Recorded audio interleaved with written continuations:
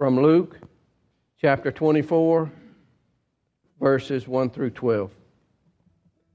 But on the first day of the week, at early dawn, they went to the tomb, taking the spices that they had prepared. And they found the stone rolled away from the tomb. But when they went in, they did not find the body of the Lord Jesus. And while they were perplexed about this, behold, two men stood by them in dazzling apparel. And as they were frightened and bowed their faces to the ground, the men said to them, "Why do you seek the living among the dead? He is not here, but has risen. Remember how he told you while he was still in Galilee that the Son of Man must be delivered into the hands of sinful men and be crucified and on the third day rise?" And they remembered his words. And returning from the tomb, they told these things to the 11 and to all the rest.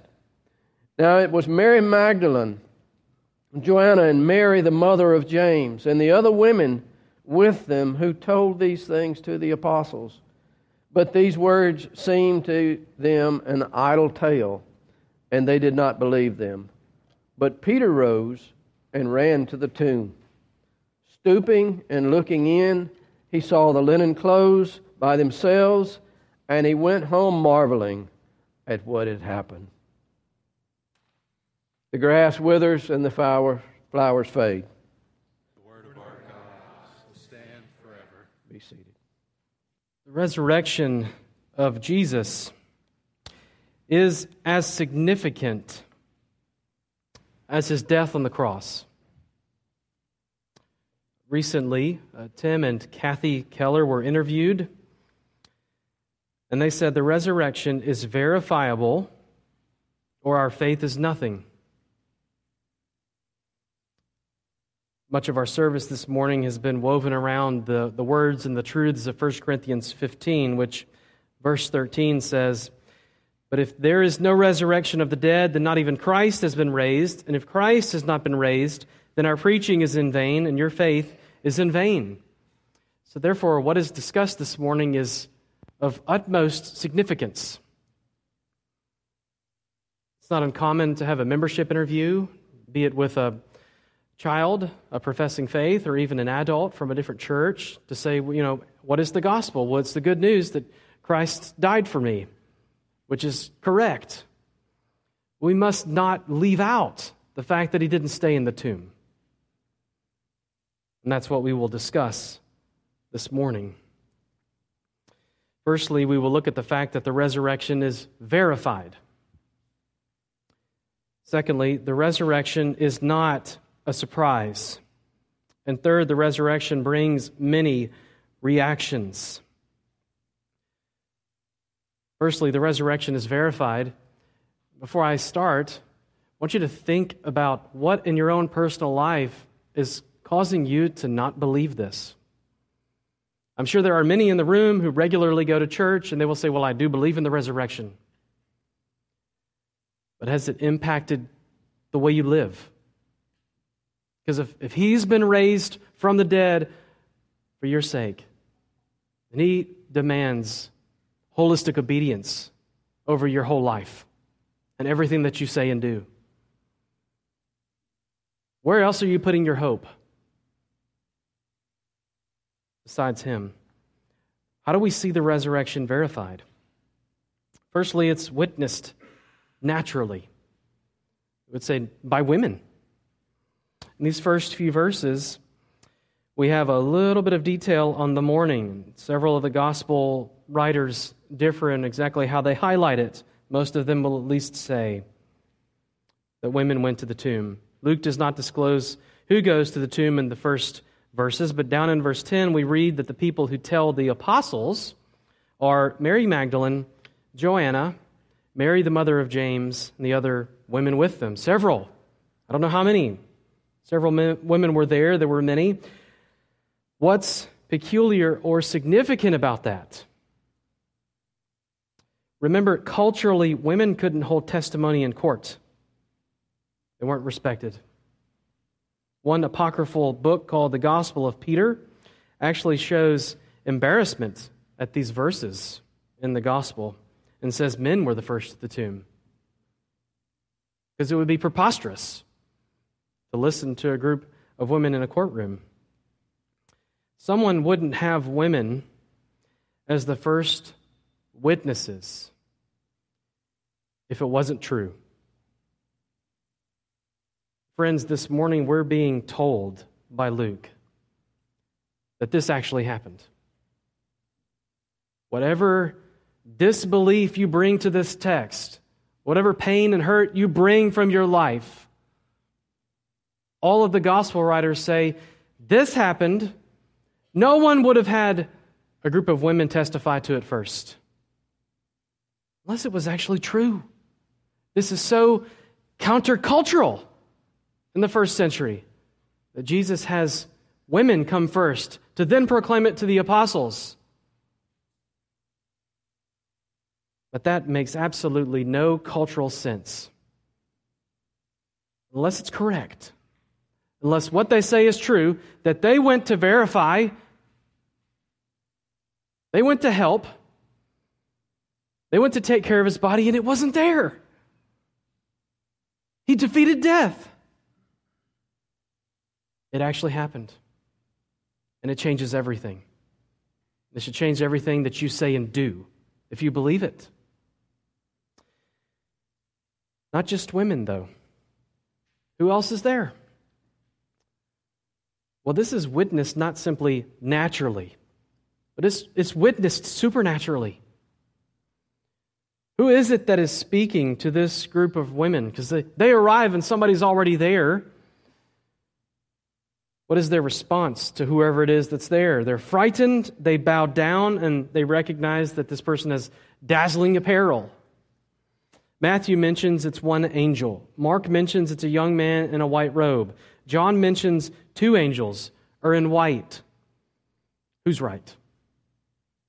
Or do we have to pick? New Testament commentator Leon Morris says differing accounts that aren't exactly the same merely say these are four different independent accounts of the same event. They aren't necessarily contradicting each other. We see this often in the Gospels, who say things from a different perspective or include an extra detail that the other may not. But when you pick them all together, this is not an ordinary person. It is very possible that it is at least one, if not two or several angels that are already there at the tomb. The stone has been rolled away. The tomb is empty.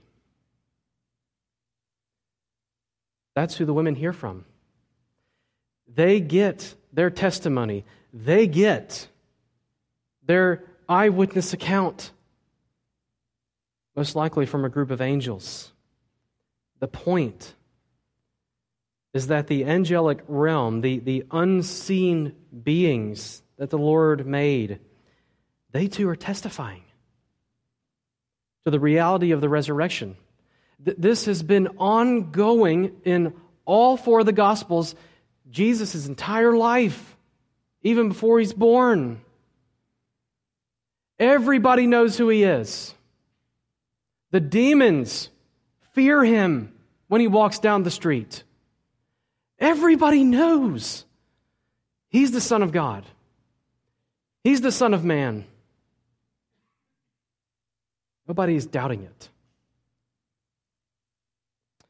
So again, I ask, what in your life is causing you to doubt the power of the resurrection? What is causing your life to not line up with that of the Lord? Because you see, if he is raised from the dead, having paid for your sins, the whole man came out of the tomb. What is the expectation he lays on us? We take up our cross and follow him. We put to death our self-interests, our selfishness, our sin. We repent. We confess. That's the rest of our life. That's our lifestyle. It only follows his lifestyle, not what I think is best. I submit to his word. But if intellectually or emotionally we bring doubts. There will come a day when you won't doubt. One family, as we were already praying for this morning, smelt death on Monday night. Friends, I did a very difficult funeral on Friday. But this is something that is true of everyone in here. You're going to have a funeral. Whether there's a order of worship, whether it's in a church, whether there's a pastor that's officiating, we're all going to die. What we're talking about this morning cannot be avoided. What are you bringing this morning that's causing you to doubt the reality that as sure as you're going to die, the Son of Man was raised from the dead?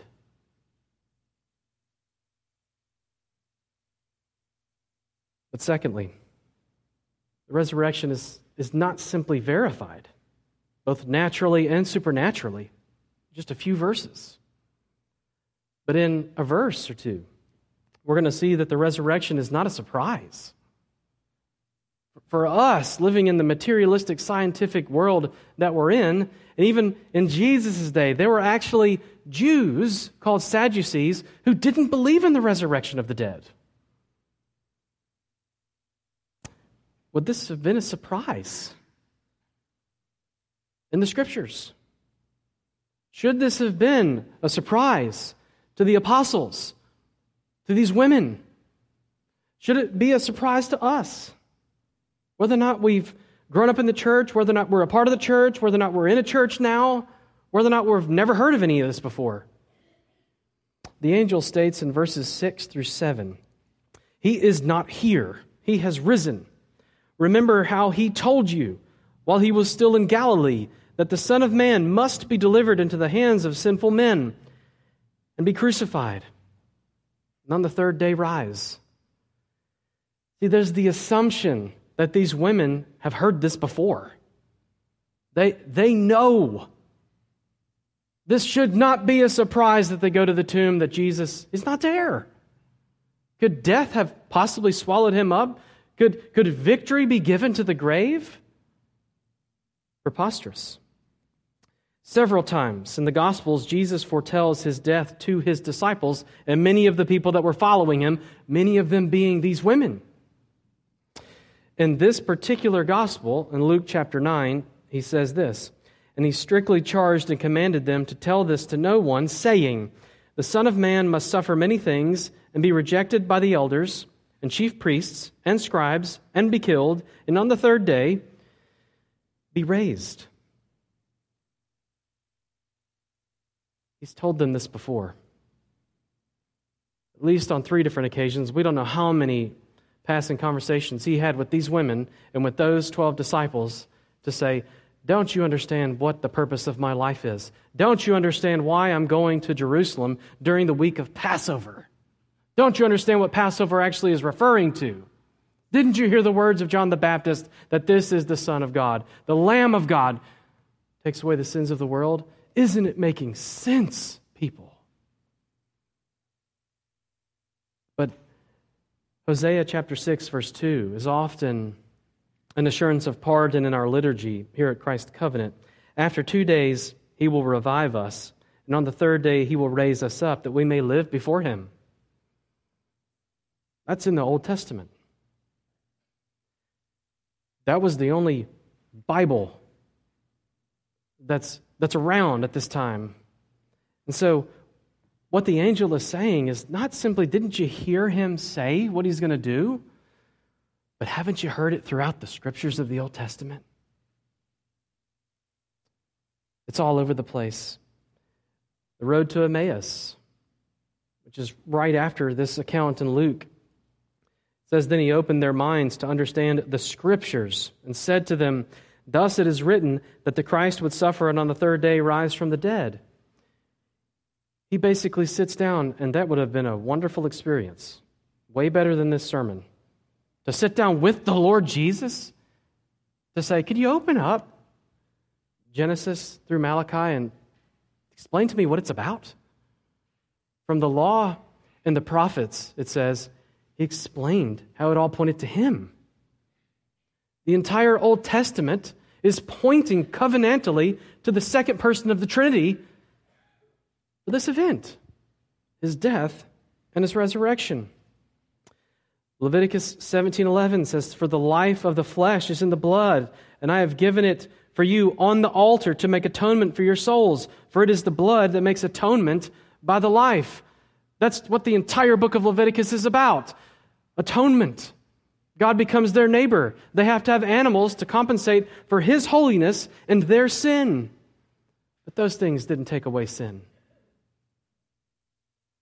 But for sin to be taken away, blood has to be spilt. Life has to be given. Pointing to the Lamb of God, as John the Baptist would say. Deuteronomy chapter 21, verse 23 says, "Cursed is everyone hung on a tree." Well, why was Jesus crucified on wood, on a cross? Fulfilling prophecy. As Paul will say in Galatians chapter 3, he says that was pointing to Jesus. He has to die so that we might live. But a dead Savior is no Savior. So Ezekiel chapter 37 tells the story of the valley of dry bones, where the army is raised miraculously. My text on Friday for a memorial service was John chapter 11, where Jesus greets death in the face of his friend Lazarus and then raises him from the dead. He proclaims, "I am the resurrection and the life. Whoever believes in me, though he die, yet shall he live." Even Genesis 1 through 3, creation was made, and everything is declared good. Not simply your soul. Everything that you see was created good. And everything that you see since Genesis 3 is tainted with sin. Our relationship to God, our relationship to each other, our relationship to ourselves, our relationship to all creation is completely out of whack and hopeless. In Genesis chapter 3, he will have his heel bruised, but the serpent's head will be crushed. That's pointing to the death and the resurrection of Jesus. Not simply will he be raised, but so will everyone on the day of judgment. There will be a new creation we see in the end of Revelation. There will be a new river. There will be a new tree. There will be the marriage supper of the Lamb instead of the Lord's Supper. Everything is being renewed. He even says in Revelation 19, "Behold, I am making all things new." That's the trajectory of all human history. That's the trajectory of your life. That if you come here this morning and you're not hearing this regularly, you're not in a church, you're not a student of the Bible, please change that. Please meet the Lord in Scripture. Please meet the Lord corporately in a covenant community where the Bible is preached as often as they open the doors. What's more important? At your funeral, there won't be anything else of importance. Where do we find answers? Why is there evil in the world? Why do bad things happen to good people? Does God really care about me right now or about anything? Will He do anything about the wrong that I see, about the wrong that I've faced? The answers are all here. There are no truly good people. The wages of sin is death, sin has caused all human suffering and is the reason why we face the first death, the reason why we have funerals. But there is an answer, and it is in this text. That if He has been raised from the dead, if He has paid for your sins on the cross, you will not face the second death. You will live with Him forever. But friends, don't wait until then to live for Him. We're called to live for Him now in the power of His resurrection. But where would we find ourselves in this conversation if I was to sit down with you to say, tell me about your life, tell me about your prayer life, tell me about Scripture reading, tell me about what needs to change to align yourself with the risen Savior? Where are we with Scripture reading, with church attendance and membership, with submitting all of our life, everything we say and do, everything we do with our bodies, everything we do with our money, everything we do with our possessions? How are we reorienting our lifestyle around the Son of God? This morning, there's 3 different reactions in the text. And we may find ourselves in one of them. What are the reactions to the resurrection? I'm sure there are many. One is that the women remembered. Verse 8 gives us the reaction of the women as they are reminded by the angel of what the Scriptures have taught and how Jesus had foretold these things. It just simply says they remembered. They may have not been able to get a degree from a seminary. They may have not memorized all of the Old Testament. They may have not been able to pass some exam. But they remembered the death and the resurrection of Jesus. And that makes all of the difference. They weren't trying to pass some highfalutin exam. They were just triggered in their mind with what the angel said. Don't you remember what he said? Don't you remember what he said was going to happen to him? He was going to suffer and die, but then on the third day he would be raised. They lay down their doubts. They lay down their opposition. They lay down whatever lifestyle they prefer. It simply says they remember. So therefore, how did this happen for them? They had been among the followers of Jesus for years. They had witnessed many things. They remember His words. The time spent with Jesus and listening to Him made an obvious impact on his life, even though they're in the midst of trauma, trying to find out where He's buried and if He's there. The words and actions of Jesus came together, though, for Mary and Martha, as I just mentioned, because there was the week that their brother died. And their love of the Lord was tested. Are you who you say you are? If you had been here, my brother wouldn't have died. And then Jesus raised him.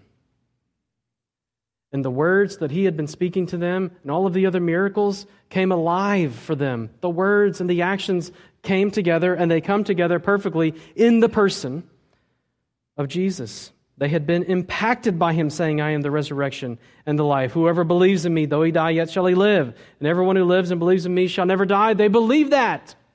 They remembered.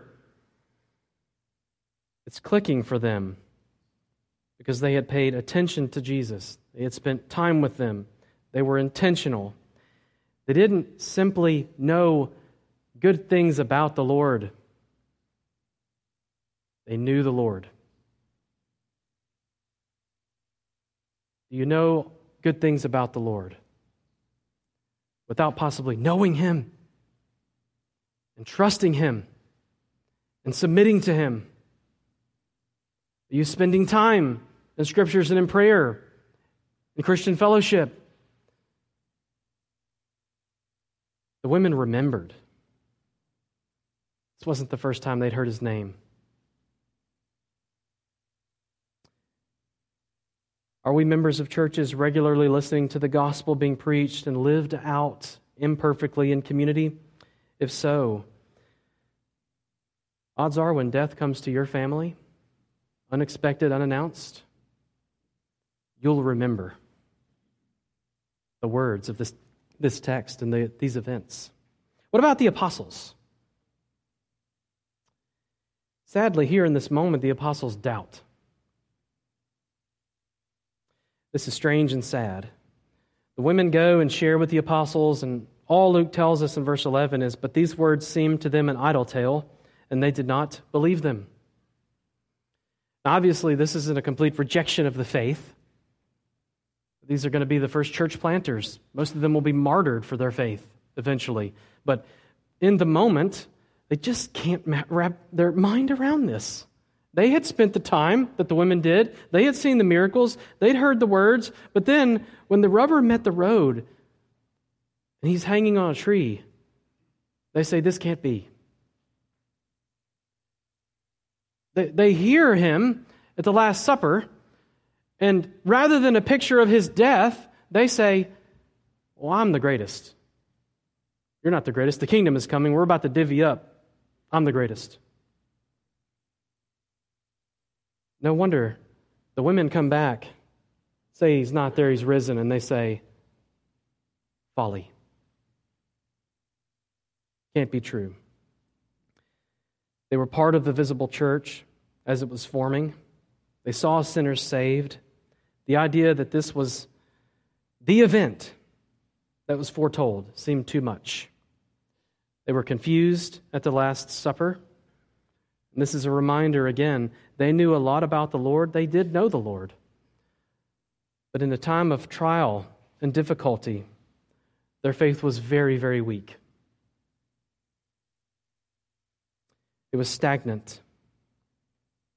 And this is a warning to all of us that maybe regularly attend worship. Maybe we even serve in our local church. Maybe nothing that I've said so far this morning is new. We must have humility about what we know and constantly be in a state of repentance. For we're all sinners. These apostles are sinners whose faith was very weak. But there's one, Peter. His reaction is to go and confirm. Verse 12 tells us something different about Peter. He gets up and he runs to the tomb. Peter saw, using the Greek word blepo. In verse 6 in John chapter 21 of his account, the Greek word is changed to theoreo, which is our word for theorize or rationalize. See, as he goes to the tomb, he not only sees visibly that Jesus is not there. Well, maybe they were right. But he actually sees in the gospel account in John that the grave clothes are folded. No grave robber is going to go and fold the clothes if they're stealing a body or stealing from the grave. And so he's thinking about it and he's saying, must be true. He doesn't hear the account from the women and simply check out and say, well, I'm smarter than you. I spent more time with Jesus. You must be wrong. I'm leaving. He says, no, I'm going to go to the tomb. I want to know. I want to ask questions. So he does. And his reaction, it says simply, he went home marveling at what had happened. If we're coming to this text this morning and we want to argue, and we want to deny, and we want to doubt, don't check out tomorrow. Find a pastor or a leader of a church wherever you live and go verify, go confirm, go and argue and ask and question that individual. Run to the tomb. Find out for yourself. Run to the Scriptures, as the angel told the women to do. What is your response to all of this? We hear the message of the gospel and remember, or do we doubt, or do we marvel after investigation like Peter,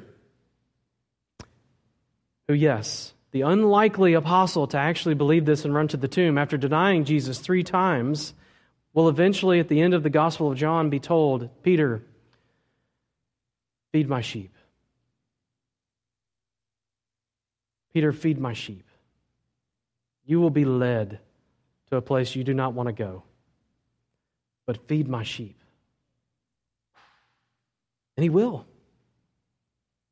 He will plant churches, he will preach the gospel, and he will be martyred for his faith, all the while knowing the resurrection is true. Death has been answered. And one day, all suffering, all mourning will cease for those who believe this. Let us pray together. Lord Christ, we submit our lives to you, even as we sit and humbly process, as Peter did, what we've been told. I pray for everyone here that we would not simply doubt and run away or close our hearts and minds and ears off to the gospel, but that we would remember what we've been told, that we would run and investigate for ourselves to the Scriptures, and that we would marvel that a Savior would not only die for me, but he would be raised on the 3rd day, that I would see him again face to face and live with him forever. Amen.